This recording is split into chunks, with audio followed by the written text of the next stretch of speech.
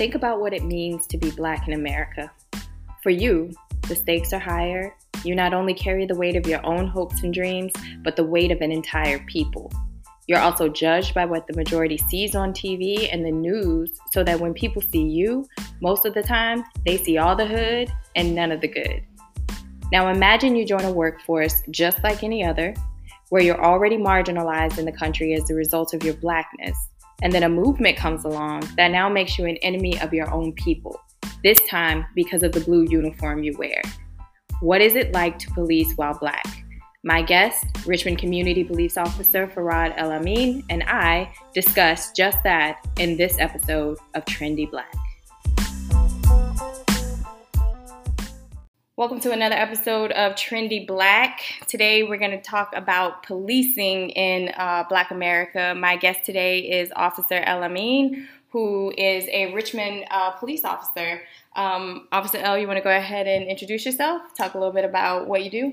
What's going on, y'all? I am a police officer in Richmond, Virginia. I'm a community police officer in Richmond, Virginia. And I've been an officer in totality for 12 going on 13 years. And I'm blessed to have my job. I know the police are really looking bad all across the nation here recently. But the thing is, that doesn't tell the whole story. What a lot of people don't know is the folks who sign up to do the job for the right reasons are out here serving folks because that's what they like to do. And it just gives you an extraordinary feeling when you're out there doing the job of helping folks. And it's not just a one-way street either, where we help folks. Folks are blessing us back too with the conversations and the interactions that we have in general. So overall, I've had an absolutely wonderful time being a police officer. Okay, so that's why we're having this conversation, right? Because there is a lot of focus on policing and police reform in America right now. Even the whole defund the police movement that's going on, and people typically only see what's on the news. Their view of everything or their exposure to things are, very narrow. And then when you think about the media, whatever kind of story they want to spin, whatever day, that's what they put out there, right? So I want to go back to something you said about people doing the job for the right reason, right? So you say you've been doing this for about 12, 13 years now. So tell me a little bit about how you got into this work. Like, what made you decide that you wanted to become a police officer? Like, as a Black man, did your parents ever have the talk with you about police and interacting with police? Like, what was the impetus for getting you into this work? Yeah, so it's not a typical story. I grew up in Richmond, Virginia, Henrico County, which, is on the border of Richmond. And I listen to rap, and I've had some bad experiences with the police back in the day. So I did not want to be a police officer. It was a thing that was a necessity. I needed a job. I was working for Verizon. I was a manager and an instructor, and they were downsizing, and I got laid off. I got my severance check and all that stuff, but what was it, like $40,000 in? That ain't gonna last but for so long. My sister, she's a major with the Richmond Police Department now, and I think she was a sergeant or a lieutenant at the time. She said, Farad, come on, be a police officer. I'm like, nah, I'm good. You know what I'm saying? And I applied other places, like I was over at Wachovia. They're not Wachovia now. But anyway, I did another customer service job, but I didn't like that work. And I was 34 at the time. I was like, all right, and my plan, listen to this, my plan was go to the police academy. I was, believe it or not, I'm 5'2". I know I'm short, but I was like 185 pounds. So I was a little bowling ball, right? I said, I can go to the academy, lose this weight, get another job, and they'll pay me while I'm at the academy, so I'm just going to get in shape. And that was in 2009. It is 2021 now. Right. So I didn't get another job, obviously. I grew up not liking the police. I had a bad experience. Tell us about the experience you had. All right, I was going to Potomac Mills. So this cop, he was a Spotsylvania cop. And I was driving, down the highway. I wasn't speeding, but a bunch of people sped past me. I thought he was going to go get those guys. He didn't. He pulled me over, and he put there's a little machine you can put on windows to gauge the tint in it, because I had my windows tinted. And he was like, hey, your tint is too dark. And he got me out of the car. At the time, I had my wife and my daughter in the car. He put me in cuffs, put me in his car, pat me down, and he wrote me a ticket. For tinted windows. For tinted windows. That thinking about that makes me sick to my stomach. Now, that was way before I was a cop. Yeah. But that stuck with me. And, I mean, he was just a nasty dude. And he didn't look like me, if you know what I'm saying. Mm-hmm. Now, I can't say I thought all cops were bad after that. That just left a bad taste in my mouth. Anyway, so when my sister asked me to be a cop, I was like, nah. And then when I couldn't find another job, I was like, all right. Maybe. And then after the academy, I saw, okay, it looks like I'm going to be a cop. I was like, all right, well, what kind of cop are you going to be? So the blessing in what happened to me was I knew what I wasn't going to do. Right. You know what I'm saying? Mm-hmm. This dude got me out of the car on the side of 95. My wife's in the car, my baby's in the car, and I'm in a police car. But I knew this because my dad had to talk with me. Yep. You do what the officer says, yes sir, no sir, all that. And I was doing all that stuff. So I figured I was going to be good. And I had a +5 driving record. Mm-hmm. So I had nothing. I hadn't been arrested, nothing. He could look me up and see I'm a good dude. I got a job, Anyway, no, he was just nasty. Mm. So he showed me what not to do as a cop. So that's the blessing in that. And I'm not saying when he did that to me, I was like, oh, I'm going to go be a cop and I'm going to be a good... No, that's not how it happened. Right. It was years afterwards. But when I started really patrolling in the city and I saw what people were going through, especially in the city, I was like, dude, the last thing they need is some clown in their face yelling at them and on a power trip making things worse. You feel me? Yeah. And Verizon, even though I didn't like being there, I was a customer service manager. I used my customer service skills, believe it or not. I believe it. I'm out here talking to people, and the only difference is we're not on the phone. I know it's face to face. But T, listen, people don't really want to give the cops trouble. Mm-hmm. 98% of the folks that we deal with, or what I deal with, and actually there's stats about this, 98% do what the cops ask them to do. It's 2% that don't. They fight, try to kill the cop, or try to run. Mm-hmm. But the 2% make the news. Yeah. The 98%, you don't hear nothing about that. Right. You know what I'm saying? And don't get me started on the media thing, because there are some great people who are in the media. You understand? I think that platform sometimes, depending on the business and the company, they can be really irresponsible, in my opinion. I agree. So, anyway, I really felt like I'm a nice person. I just am. I am most of the time. I got flaws. Are we all though? No. Some people have bad dispositions, in my opinion. And that's just my opinion. I'm not judging. Okay. But some people have, no, you know what I'm saying? Like, it's an insecurity thing, I know. If I'm this way all the time, then nobody's going to mess with me. So they just keep up this guard. You know what I'm saying? And they could be nice. So you're right. Most people are nice. Yeah. But some people put up that guard and they're nasty because they're always playing defense. Mm-hmm. You know what I'm saying? I'm not really that dude. Some people say I look serious all the time, and I really can't help that. But I didn't try to change it, so I guess maybe some people thought I was mean. But really, I like to go into situations, I always think it's going to work out. Yeah. Like every time I get out the police car, I'm like, all right, this is going to work out. No matter what's going on. I've always been that way. And I'm like, okay, so you're just going to ramp it up a little. You're going to be even more positive. Now, here's the thing. Sometimes it doesn't go that way. Right. But here's the thing. You just cross that bridge when you get to it. So I want to touch on something that you talked about because you said, 98% of people don't want trouble with the police, right? Mm-hmm. And you brought up something that is kind of, you always hear it from people who may have not had the same interactions with police that maybe, black men have had with police, right? So you say when the incident happened to you, mm-hmm.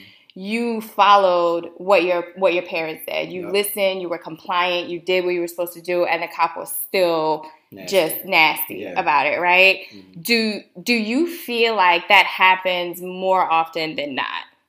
Where the cop where is still people nasty? Are compliant and people are doing what they're asked.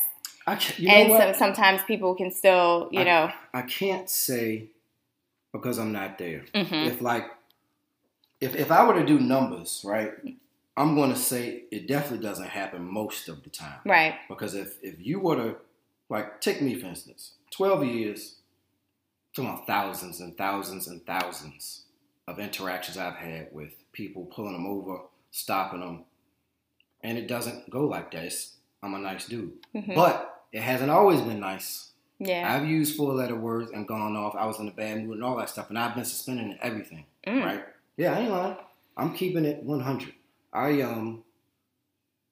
Cops are human. Yeah. Right? Here's the thing, though. Here's the problem to me. There's some people, if I'm mad, I might cuss somebody out, right? Yeah. And I shouldn't do that. That's rude. It's inappropriate. I shouldn't do that. Right. Reprimanded or even fired. There are people, when they get nasty and when they get scared, somebody ends up losing their life. Yeah. That is garbage. Yeah. They can't make it through the academy. You got to do something to make sure they don't make it into the department. Yeah. You know what I'm saying? That's my big thing. And I know you want to know about training and stuff, and we can get into that whenever you want. I do want to talk about training, and this is a good time to talk about it since you brought up the academy. So let me just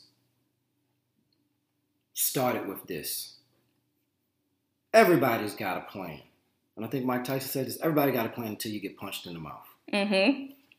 I had some people who I was in the academy with, and we box in the academy, box each other as part of the training. Because, you might have to get into a fight. So y'all got to beat each other up so you know what it's like? Listen, you're going to think this is real funny, but I think it's a concern. Some of the people in my academy have never been in a fight before, ever in their life. And that is a surprise to me. Now, some people say, well, you ghetto if you fighting that much. I said it's not that I'm fighting that much. I got brothers and sisters. Yeah. And if you got brothers and sisters, there's no way that you haven't fought somebody. Oh, we used to fight all the time. All the time. Yeah. So, the guy ended up fighting. I can't remember if he got into a fight before. I think he had it. Hey, and I hope he's not listening. But we get in there and we put him up and he's doing what he thinks is fighting. And it wasn't that bad. He wouldn't let me hit him. He was just kind of backing away from me the whole time. Mm-hmm. And then he turned his body so I couldn't hit him with my right hand. But he left his whole left side open. And I caught him with one. And I'm pretty proud of that. Laid him out, right? Yeah. He gets up. But anyway, my point is, we were in a training environment. Yeah. Right? What does that person do when they're in the street and they get caught right on the nose? Yeah. Some people might go for their gun. Yeah.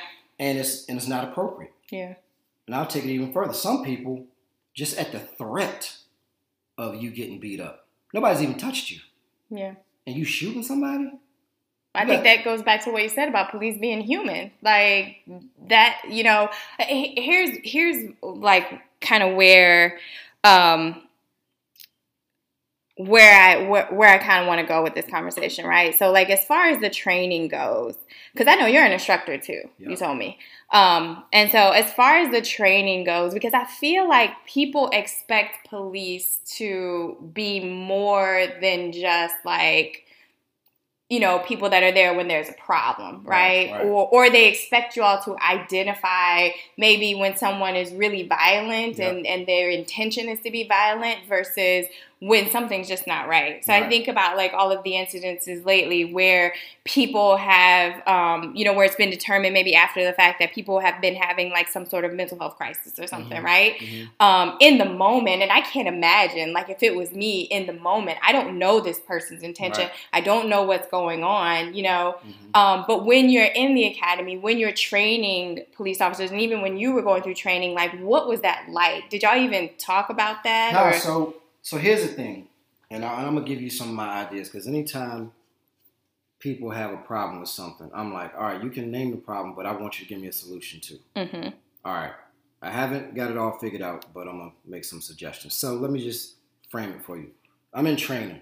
You know what I'm afraid of in training the most? Losing my job. I'm not thinking about dying in training. Right. You know what I'm saying? Yeah. And I think that's the big thing. We got these, we call them blue guns. They're guns and they're blue and they're made out of plastic.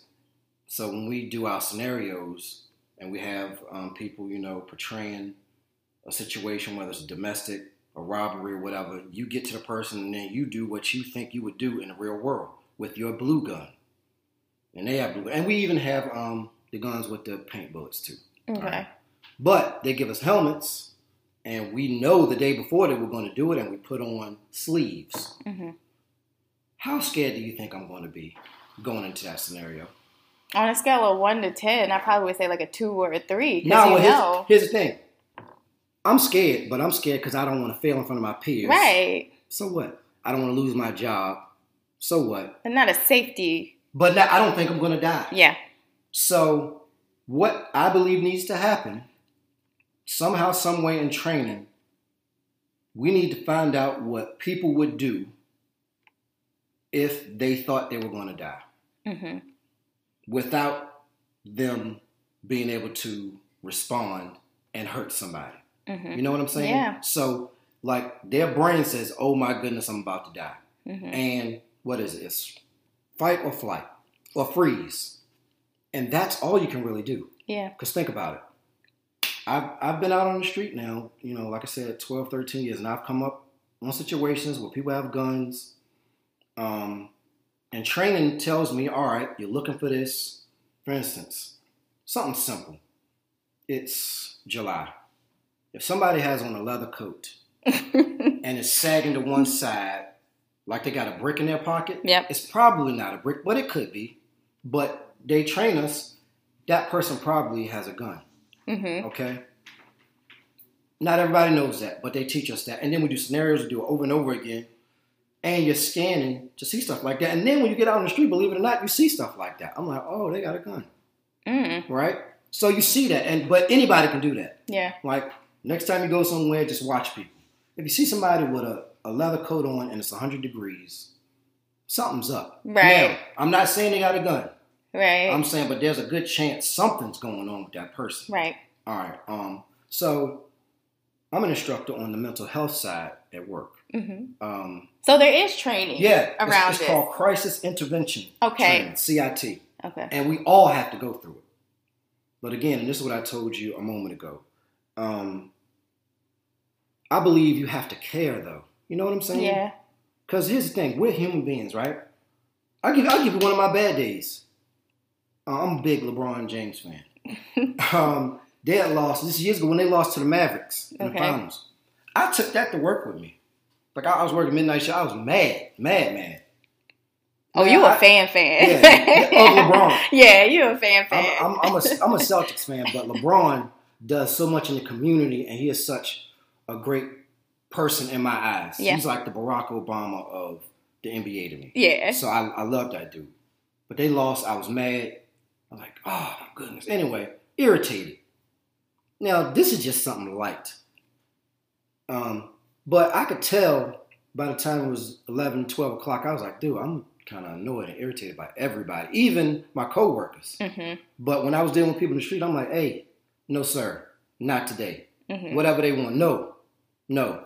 Stand right there and be quiet. That, nasty, right? Mm-hmm. I was in a bad mood.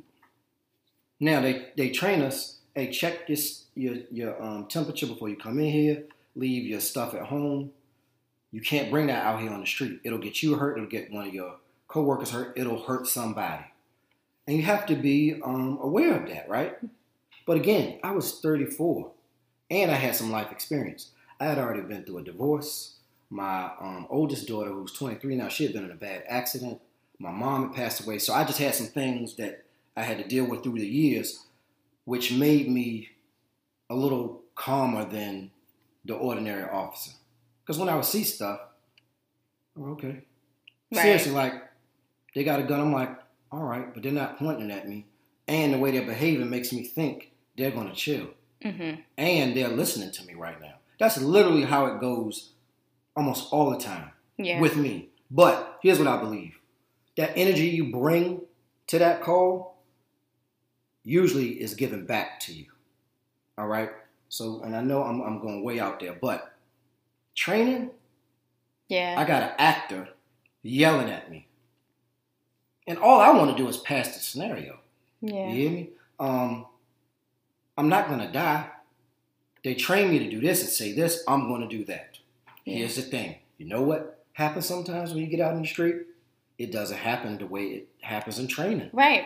Then what do? Right. I'll tell you what happens.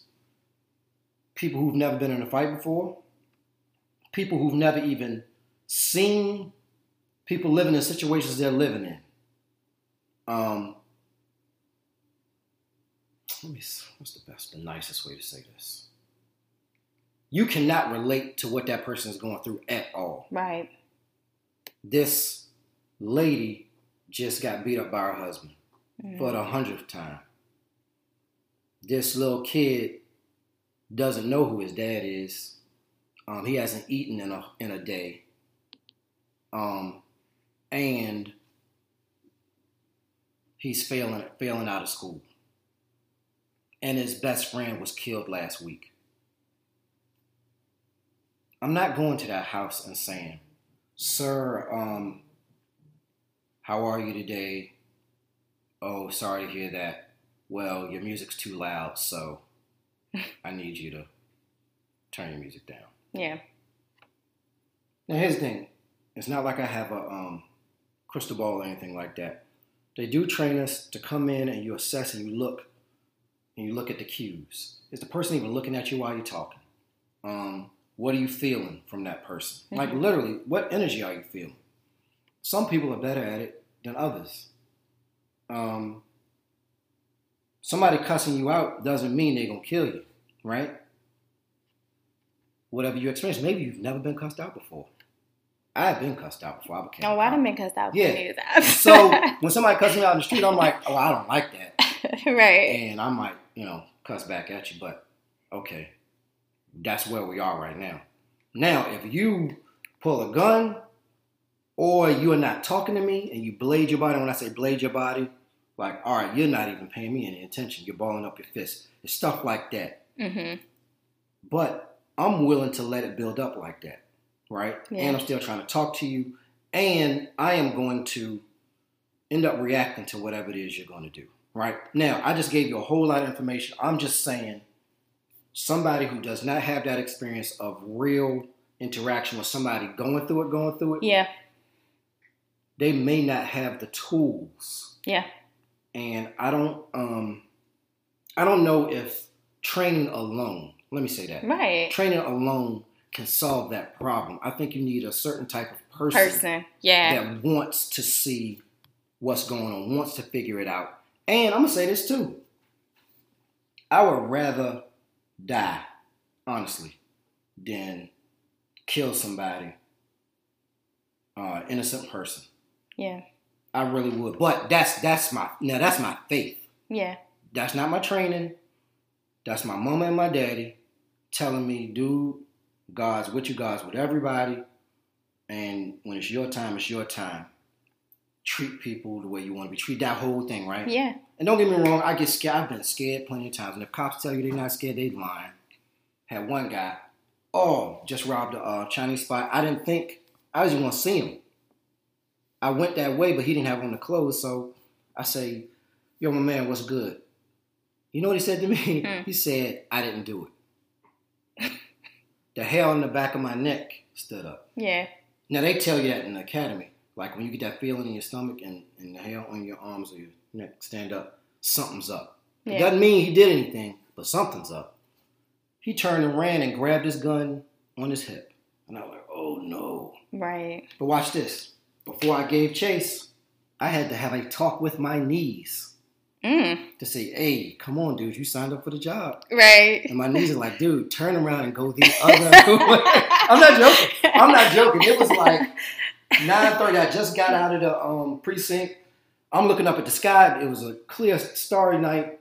And I'm like, dude. And something says, dude, do your job. Yeah. And I said, all right. Long story short, I ended up catching the dude. He didn't shoot me. I didn't shoot him. I was scared. Anyway. Training accompanied with a person who genuinely wants to serve the community, I think ends up making a great cop. And do you feel like in your experience that other fellow officers that you meet that there are officers out there who do not have that? Here's the thing. That empathy or maturity. It's not easy to figure out who doesn't have that. That's where I was going. Because like when we're smoking and joking and whatnot, eating our donuts. And let me address that. Not donuts, no. I like donuts way before I became a cop. So I'm not going to stop eating donuts. And y'all just need to, and I gotta say, anybody who joke with cops about donuts, just find another joke, please. Yeah. I eat donuts. I don't eat them in uniform because I do still feel the shame of the joke. But, so it's usually a cool environment. So we go to roll call to see who's here, make sure we got our equipment to give us our assignments. All right, you're going to be riding with blah, blah, blah. You're going to be alone. You're going to be working this sector today, blah, blah, blah. Right? We chilling. Like, you know what I'm saying? I'm in a good mood or not in a good mood. But most of the time, I'm in a good mood and we're talking about the game. Hey, how's your family? All of that stuff. Doing that stuff. Yeah. Anybody can do it, any job. So I don't know that you're going to do something stupid when you are super scared unless I'm in that situation with you. Now, I have been in a situation where somebody was scared, but they had good reason. And I know I keep diving into stories. So, but this, I think, will be a good example. So usually, nothing's going on. 98% of the people are compliant, and we're chilling. Okay, somebody runs from us. We chase them. Okay. No big deal. Somebody robbed the store. We didn't make it. They got away. Okay. We know the guy. We'll go get warrants. But then every now and then, I had a guy.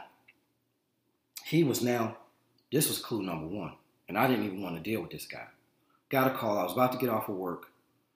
Said there's a guy walking in the neighborhood. And it's like 7 o'clock in the morning, so the sun's up. Said he's yanking on people's car doors. And trying to pull the tires off of their cars.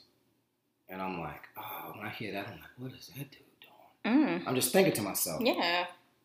And this is over Southside. And I'm thinking, oh my goodness, all right, let me go. So I go and I see the dude. And he's in somebody's backyard. He's like, oh no, I'm just taking a piss. I was like, oh, all right. I said, bro, let me just get some ID though. Takes off running. So I'm like, oh man, he got a good jump on me. And I'm thinking to myself, I'm not going to catch this dude. My backup came the other way. So this guy runs straight to where my backup was coming from. Yeah. So my backup was right on him and out the car and chasing. So I'm like, oh, here we go. Now I got to catch up. And this, if you're familiar with Southside, this is over by George Wythe High School. There's a street called Dunston. And there's some woods. And there's a creek. They go into the creek, which we're not even supposed to do that, but they went. Cops are not supposed to chase people into the woods because it could be an ambush. The safety issue. Yeah.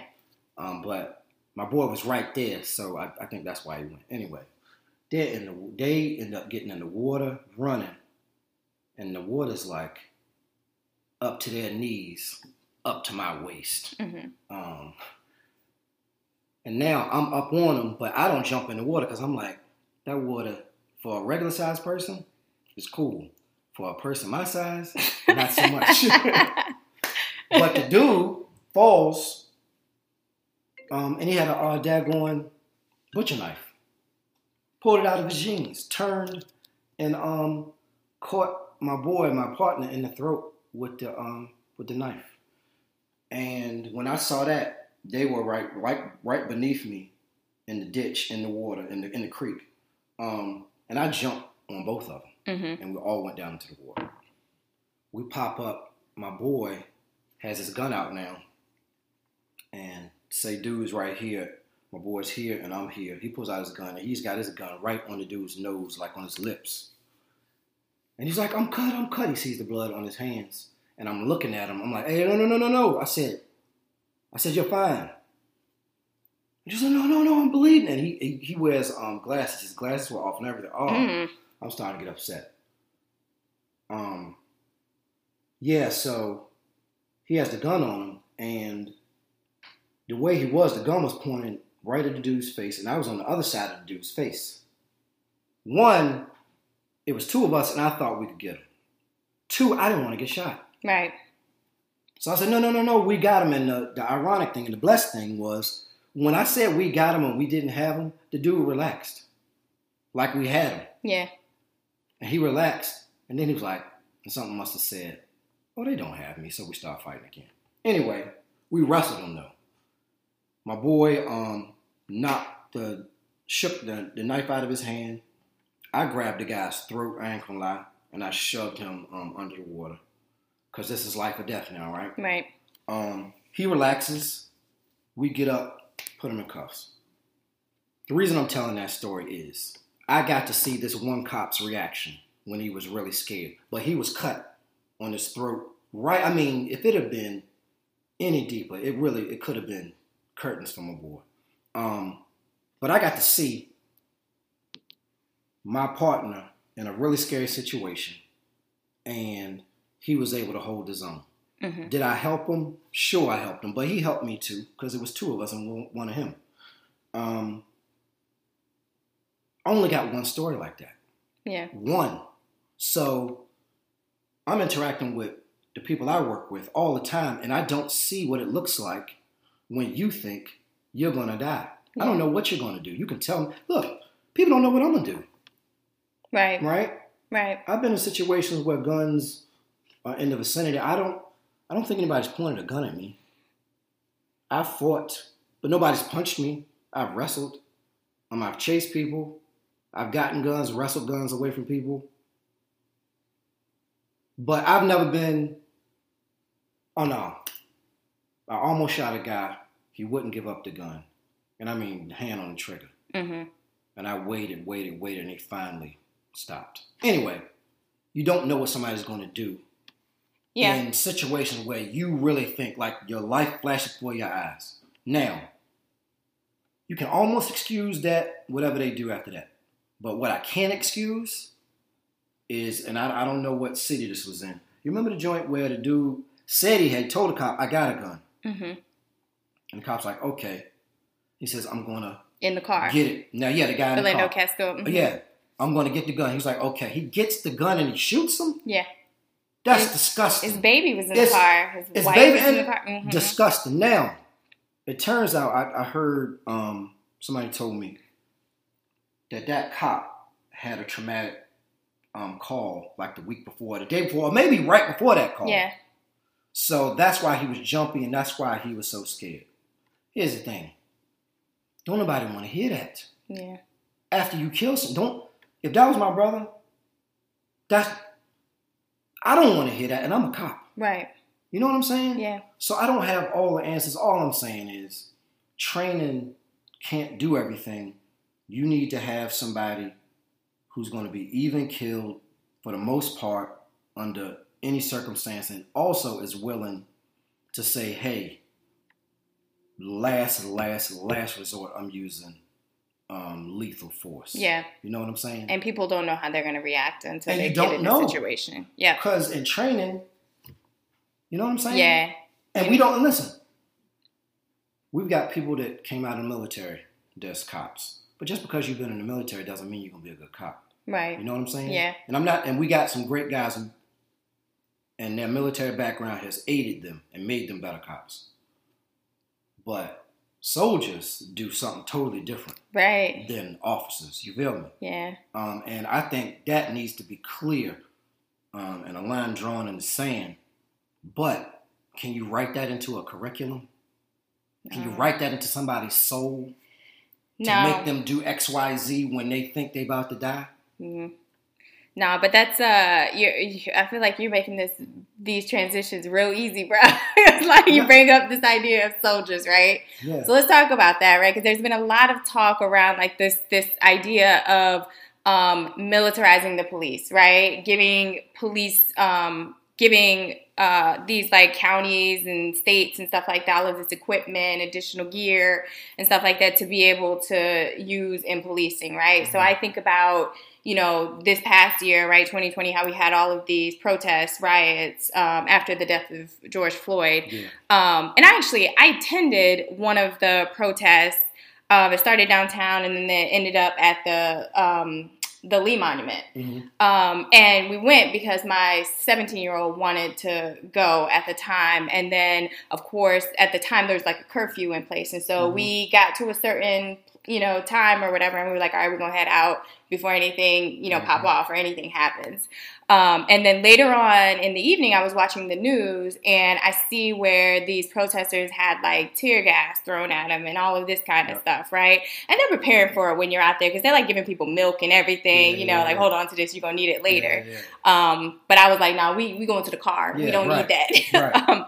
But do you feel like, because you've been in 12, 13 years now, do you feel like that is what's happening or it has happened over the time that you've been in where you see these police departments getting more equipment? I mean, because when I was there, I don't know if the National Guard was downtown or what, but I mean, I saw a tank on the Capitol lawn. Mm-hmm. So here's the thing, and that's a tough, touchy subject for me. Mm-hmm. Because the bad apples, just like in the police, get the attention. The bad apples get the attention for the protesters. Yeah. So you got some people who don't care about George Floyd at all. Mm-hmm. They want to just tear stuff up. We got uniforms, so you can identify us, right? That last year, that was one of the toughest years of my entire life. Mm. Coupled with the pandemic. You got thousands of people with masks, no uniform, no way for me to identify them. Some people who really just want to cause harm. Right. Just because they ain't got nothing better to do. Making the Black Lives Matter movement look bad. Making the George Floyd people look bad. You want to go into GameStop and just go get you a PlayStation. Is that right? And burn the place down. You want to set stuff on fire. Is that right? Now, couple that with police officers working 15 to 18-hour shifts back to back to back. Right. And being outnumbered like you wouldn't believe. Yeah. All right? That's nerve-wracking. I end up getting counseling behind that. I thought people were going to break into my house. Because I'm known. Richmond is small. Right. People know Farad's a cop. And really nobody was coming to our defense. Mm-hmm. One, I was like, hey, yo, that's Minnesota. Stop tripping. What are you talking about? Yeah. No, don't do that. Don't do that.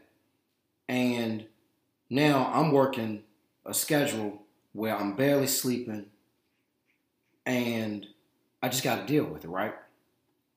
So then you talk about the tank and the tear gas and all that stuff. So that stuff that came out is for crowd management, right? Mm-hmm. So I don't know if were y'all here when VCU went to the Final Four? Yeah, I was actually. All right, word. So people were setting stuff on fire then. I remember. Right. Downtown. Mm-hmm. Right. And you need a group of people to stop that. It's crowd management team. So we got this turtle suit that we put on. People call it SWAT suit, whatever. Yeah. And the shields. So we use that stuff for things like that. This was similar because people were setting things on fire. Now it was just, all right, y'all are not happy. Y'all are mad about George Floyd, which is understandable. Right. But we don't know what y'all gonna do. We don't know how long y'all gonna do it. And this is all we got. So who you saw was state troopers came and helped us. Mm-hmm. The tank does not belong to us. We do have a SWAT truck that kind of looks like a tank, but it's not a tank. But that stuff is for real bad situations, hostage situations, stuff like that. This was pretty bad. Mm-hmm. This went on, May? We had protests almost every day for several months. Yeah. All right? Yeah. So now we talking about, all right, officers, you can't have any time off. You just got to come to work every day and just deal with it. What? What are you talking about? And they're like, and don't retaliate. Don't do anything that will get us in trouble. All right, okay. Listen, I'm going to go back to what I said before. If you haven't dealt with real stress mm-hmm. and you've been working all day long and you scared too, you might be like, man, I'm going to throw this tear gas so I can just go home. Now, I'm not saying that's what happened. Right. But you might be thinking, how in the world can I get out of this? Right. I don't want to be here. We getting a bad rap. What am I going to do? Or maybe you shouldn't be a cop. Maybe that too. But guess what's going to happen? You're only going to talk about the guy who tear gassed somebody. Mm-hmm. What about the other 700 officers who held their ground, getting hit in the face with bottles of piss, bleach? 2 cops got shot. Mm. One kid, he's got kids, got a baby, Augie's age, 20-something years old. Ended up having a bunch of surgeries because he got shot in the stomach. And then another officer, they'd only been with RPD for 3 or 4 years, shot. Mm. All right. Now, I'm not saying it was a protester. I don't know. Right. All I'm saying is, do you think I'm thinking about that when I get to work to find out after I had my 4 hours of sleep? What you mean? Somebody got shot? What are you talking about? So I'm thinking about that. When is this going to end? It is a bad mix. You understand? Yeah. Now listen, if I thought people were just going to come and protest, oh yeah, we're just going to walk and we're just going to yell and, we're going to hold up some signs. That's all we're going to do. Word? Okay. A protester got shot by another protester because they were arguing about something. Black Lives, you know what? I'm not even going to put it out there. Yeah. But the rumor was Black Lives 757 didn't agree with the way Black Lives 804 was doing it and they got to argue. Now, I don't know that's when the shooting... It's like gangs now? Not gangs. It's just like, no, we need to do this. I think it was one of the groups wanted the police to walk with them. Yeah. They were like, hey, no, solidarity. And then I was like, nah, no. Yeah. No, we don't want RPD with us. No. Yeah. Right? Argument. Something happened. Now, look, I could have it totally wrong, but that's what I heard. Yeah. All I'm saying is temperatures were running high. Yeah. Nobody talking to each other. And then you say, all right, go do this. And then the protesters are like, oh, what you gonna do? I'm like, I didn't say anything. Oh, yeah, because you probably just want to kill me. Now, let me tell you what happens. Now, I'm a community cop. I've been a community cop for almost 7 years. I'm playing basketball at the detention centers. I'm taking a pizza. I'm DJing. I am teaching classes. Mental health, like I said, instructor. I am on the softer side of things. Mm-hmm. And I'm blessed to be able to do that, right? You know, when I broke down, it wasn't the first time, but weeks into it, little young black girl screamed at the top of her lungs. I'm driving my car. She's crying. She says, "You're a murderer. Get a real job." And to you? To me. Mm. And I'm like, now everybody tells it for us. So what? So what? It was accumulation of all the things that had been happening. Right. And that wasn't the first time somebody yelled something at me. And then the graffiti, one of the worst joints was Save a Life, Kill a Cop. And it's written all on our building and all on buildings all around. So I got to go see this every day. And I'm like, dude. Wow. Like for real? And I'm talking for months. Right. Months I got to do this. And the joint that really got me when I was like, nah, I need to go talk to somebody. Because I felt like I was going to hurt somebody. You know what I'm saying? I felt like, and I could have hurt an officer. Somebody just say something else to me. I'm going to punch somebody in the chest. Like, that's how I felt. And I was like, no, I need to go talk to somebody because I am like, and because this is unprecedented for me, yeah. I'm like, I never dealt with nothing like this. I'm like, what am I supposed to do with these feelings? I can't do anything. Now, here's the thing. I get cussed out and people do all sort of stuff in patrol, but it's not 1,000 people. Yeah. And I got the right to address it. With this stuff happened, we're just supposed to take it. Well, I didn't hear what you said. Mm. Nope. It builds up. So here's the thing. And both sides have human beings. I think people expect cops to just be like, oh, they're superhuman. It'll just roll off and it doesn't. It's not going to bother them because they know that it's more important that we have justice for George Floyd. But here's the thing. I think we should. I absolutely think we should. And I think those statues should come down. Do I think you should burn stuff down in order to get that to happen? I don't, actually. Right. And if it was just me and you talking, we would argue about it. If it was one-on-one, I would argue with you. Not punch you. I'd be like, hey, yo, nah, I don't agree with that. And matter of fact, put that gasoline down. Yeah. Like, for real, I'm actually going to stop you. Well, I think that kind of goes back to what you were saying, though. Like, you know, you have all of these things, all of this frustration. You know, you have it as a police officer. Yep. People who are protesting and things like that have it as protesters. And so you get to a place where, you know, you're really at the end of your rope, right? Just like how you described. And and I don't know what the reason is for burning stuff down or breaking things. And then people wanted to get out of the house, too. Yeah, because it was COVID. No, you know, it was COVID. Yeah. But guess who wasn't stuck in the house? Me. Yeah. So I'm like, I can't even relate to what you're saying. Yeah. So I want to be in the house. Yeah. No, but it was a perfect storm. Yeah. You know what I'm saying? Yeah. And I'm actually surprised more horrendous things didn't happen. I'm really surprised because of how I felt. Well, let's talk about, you know, about what you said about the young girl basically screaming, calling you a murderer because you're a police officer. Mm-hmm. As a black man who is a police officer, and during that time, how does that, like, what does that do to you? Again, it's something you don't think about until it happens. And every time I get a microphone in front of my face, you know what I say? Hey, y'all, I'm black. Yeah. I'm black everywhere I go. Yeah. I don't have a uniform on all the time. Right. I said, so the stuff that y'all have felt from the police, I have felt it too, even as a police officer. Right.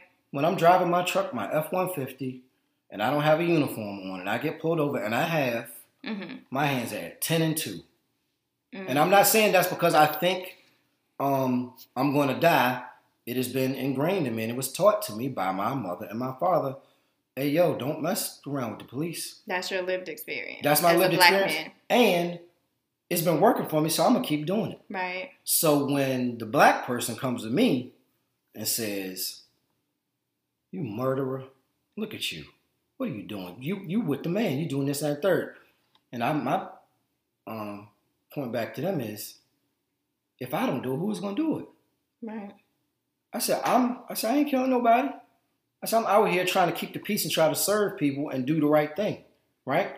And if I'm holding this position, that means there's one less clown out of a job. Yeah. Isn't that right? No. Matter of fact, don't even talk to me. Get out of my face. And you know, some folks won't even talk to me. They won't even talk to me. Some of my friends don't even talk to me now.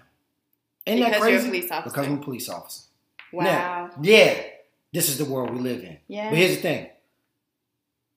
Don't nobody cry for the police. And I'm not asking nobody to cry for me. I just want people to know it's out there. Yeah. And then when you got the black cop getting chastised and getting abused verbally and sometimes physically. I haven't been abused physically, fortunately. But being called pig and Uncle Tom. Yeah.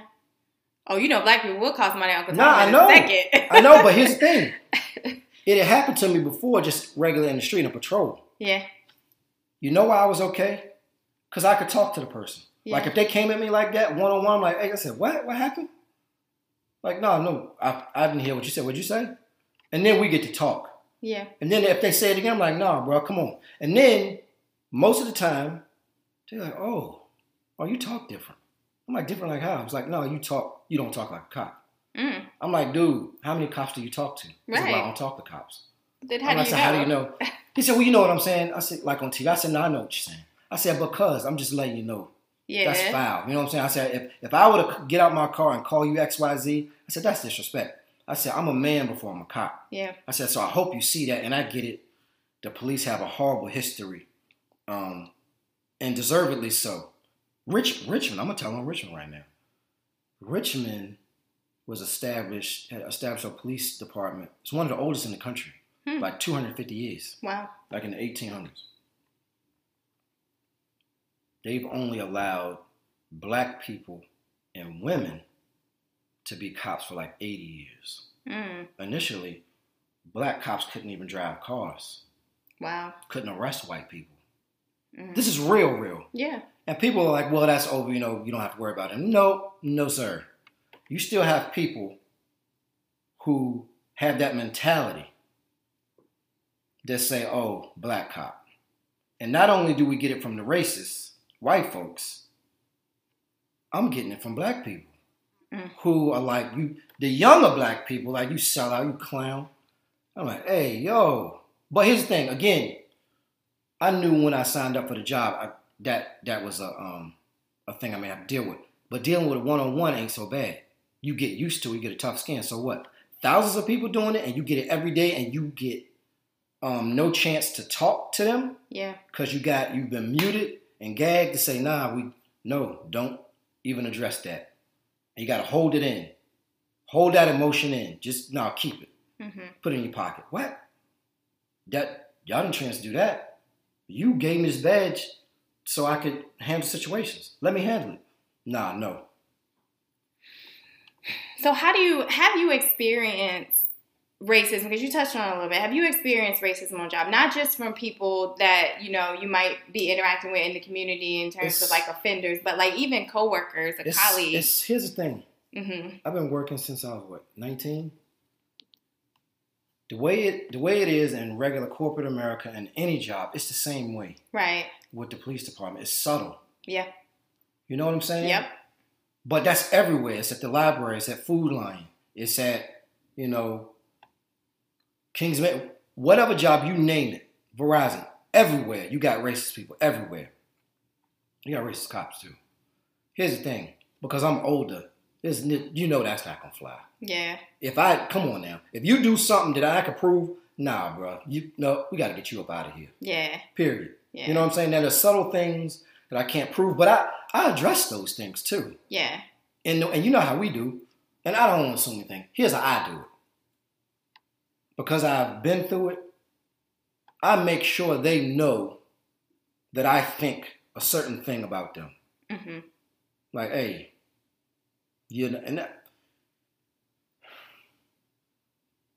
I've got stories, and I don't really want to go into it. All I'm going to say is, yes, it exists, but it's not because they're police officers, it's because they are just racist, period. If they were a race car driver, if they were a football player, if they were a lawyer, if they were a doctor, they would be racist. Right. It's just worse because they're a cop and they're in a position of power. Higher. Yeah. Yeah. Here's the thing though. Back to training. How do you out the racist? How do you get the racist part of that person to come out while you're training them? I mean, you can't even do that in corporate America, to your point. That's what I'm saying. Yeah. So I do have an idea, and I actually got this idea from my students. I teach some criminal justice classes over at the Tech Center with Richmond Public Schools with my man Draymond Miller. They come over to the academy and we talk to the kids about, what to do when stopped by the police, all those things, right? And law and what you have the right to do, all these things. One young lady, I think it was Janiyah, she said, why don't you make it so that recruits, before you become a police officer, you have to do community service in the communities that you're going to serve for a year. Yes. I said, what you talking about, child? She said, getting the kids off the bus, taking them to lunch, helping them with their homework for like a whole year. I said, what? Wait a minute. What are you talking about? I said, like in Jackson Ward? She said, yeah. I said, Hillside? She said, yeah. I said, hey, yo. She sounds like a very smart You better lady. believe it. Yes. I said, because guess what that does? So let's say whoever it is, Johnny, is not used to the culture. Within a year, you're going to see some things. And then on top of that, if you've been getting Jalen off the bus for a year, you see him go from 3rd grade to 4th grade. You know his mama, Miss Jenkins, right? When he sees Jalen with a gun, don't you think he's less likely to shoot Jalen? Yeah, because he knows. Because he knows them. Yeah. Right? Yeah. And this came through what? Training? Yeah. When Nia said that, I said, hey, yo, they all wrote their joints down. And I ended up passing them on. And it's, you know how it is with any department and any job. You got lawyers, well, what's the rules and the liability and what if this happens? Yeah. And the wheels of change are very slow. They are. But I believe there are some smart people like Janiyah with great ideas that need to be implemented to weed it. Because, like, for real, it's enough. We cannot keep having this happen. Like, I'm so sick of even talking about it. Yeah. You know what I'm saying? And I talk to cops about it all the time. Like, we really have those talks. And they know me. I'm very vocal at work. I'm like, hey, yo, what? I'm like, explain this. And it's kind of foul that I'm even doing that because they didn't do it. Yeah. I'm like, how in the world? Like they know him or something. I'm like, this person did this, explain that to me. And then someone like, what, a raw is? I'm like, nah, man. And then part of me, I'm taking it personal. I'm like, nah, man, you know what? What's crazy to me is happening to black people. I was like, why doesn't that happen to other people? Yeah. You know what I'm saying? Yeah. This black man is unarmed being killed by the police. I'm like, why doesn't that happen to everybody? So let's talk about that for a second, right? Because I think one thing that I like about the idea that the young lady came up with is that, you know, that exposure creates the empathy that you would need in order to actually serve the community, right? Yeah. And so when you have people who have not been exposed to people that don't look like them and they haven't been exposed to conditions that, you know, that they haven't come across, and so they don't understand when they interact with people. Like, when you have that, then you create this sort of fear of people, right? Fear of people, fear of situations. Misunderstanding, you don't have an understanding. And that's how people get killed. Watch this. It goes both ways, though. Yeah. It just shows up differently. Yeah. Let me give you one of my most uncomfortable moments. There was a trailer park off of Bainbridge. It ended up getting washed away because of all the rain and it flooded. But one of the first calls, maybe I had a couple of years under my belt. Anyway, go into this dude's trailer. He says to me, now listen very closely. He says, yeah, officer, I've got a problem. I was like, okay, what's the problem?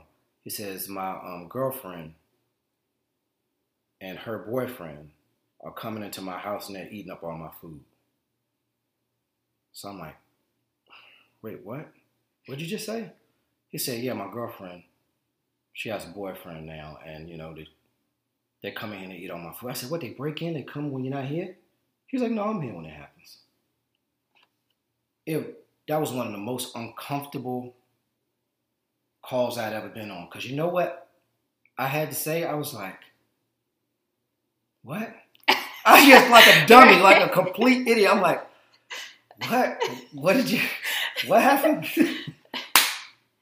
Another officer comes in. My backup comes in. He says the same thing. That officer, they dabbling their chest bumping and fist bumping, laughing, talking about the situation, handled it.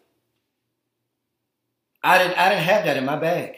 Mm-hmm. I didn't know what to say. Yeah. I was very uncomfortable. Yeah.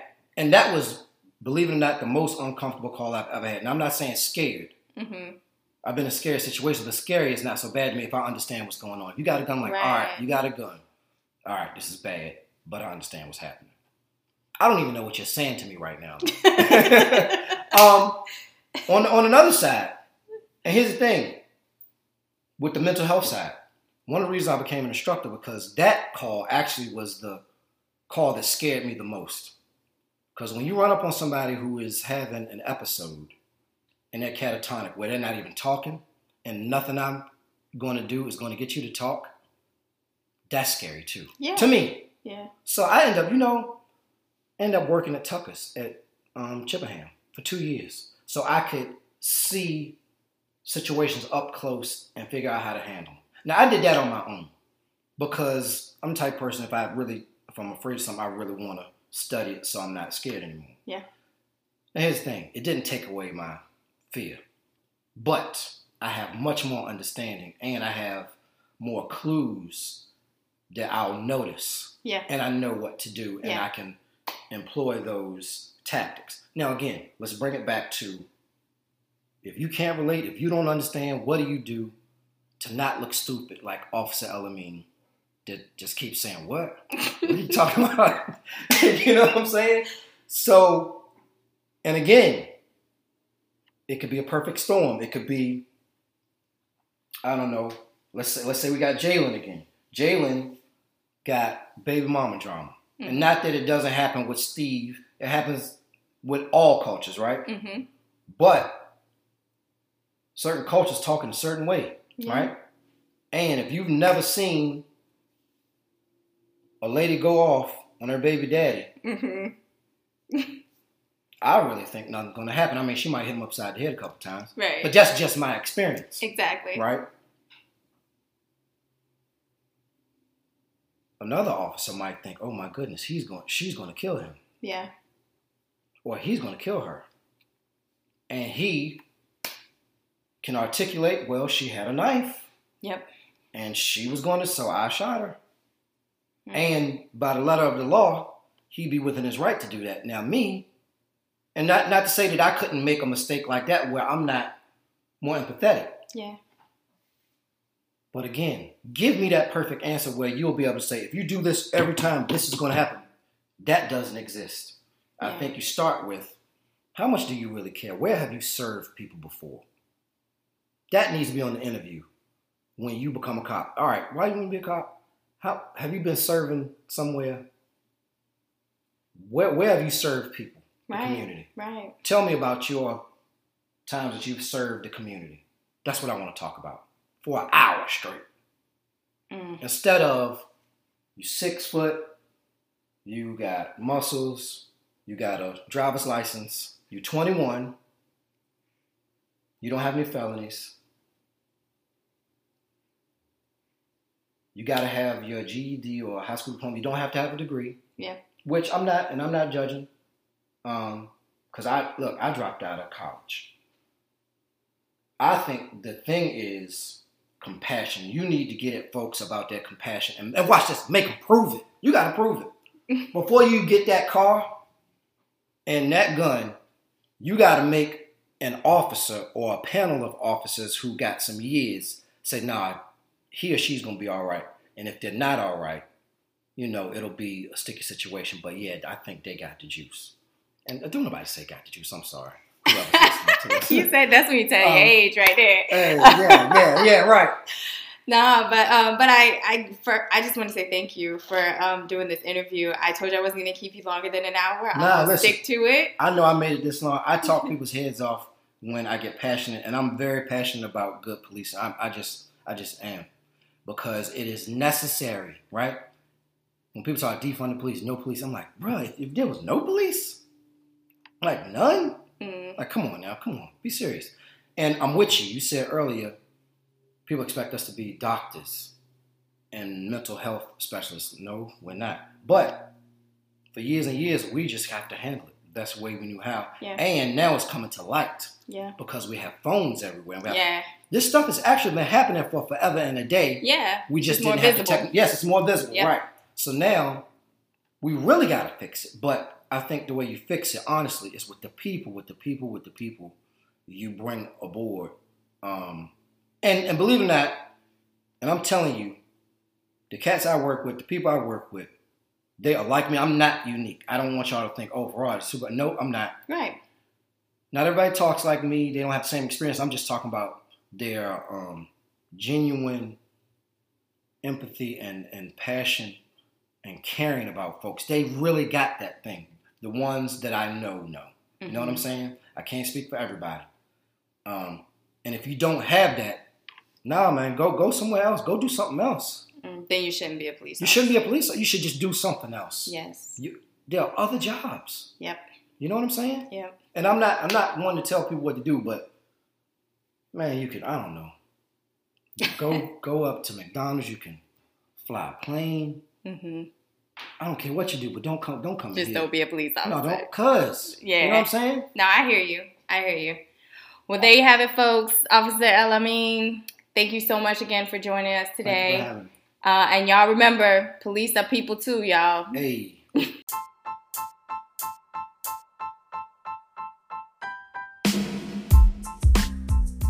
Officer El-Amin is a community police officer with the Richmond, Virginia Police Department. As a community officer, his focus is serving marginalized youth and exposing them to positive police presence and creating opportunities for them to circumvent their circumstances. We thank you for the work that you do. To learn more about community policing in Richmond and how you can get involved, check out rva.gov/police/community care unit.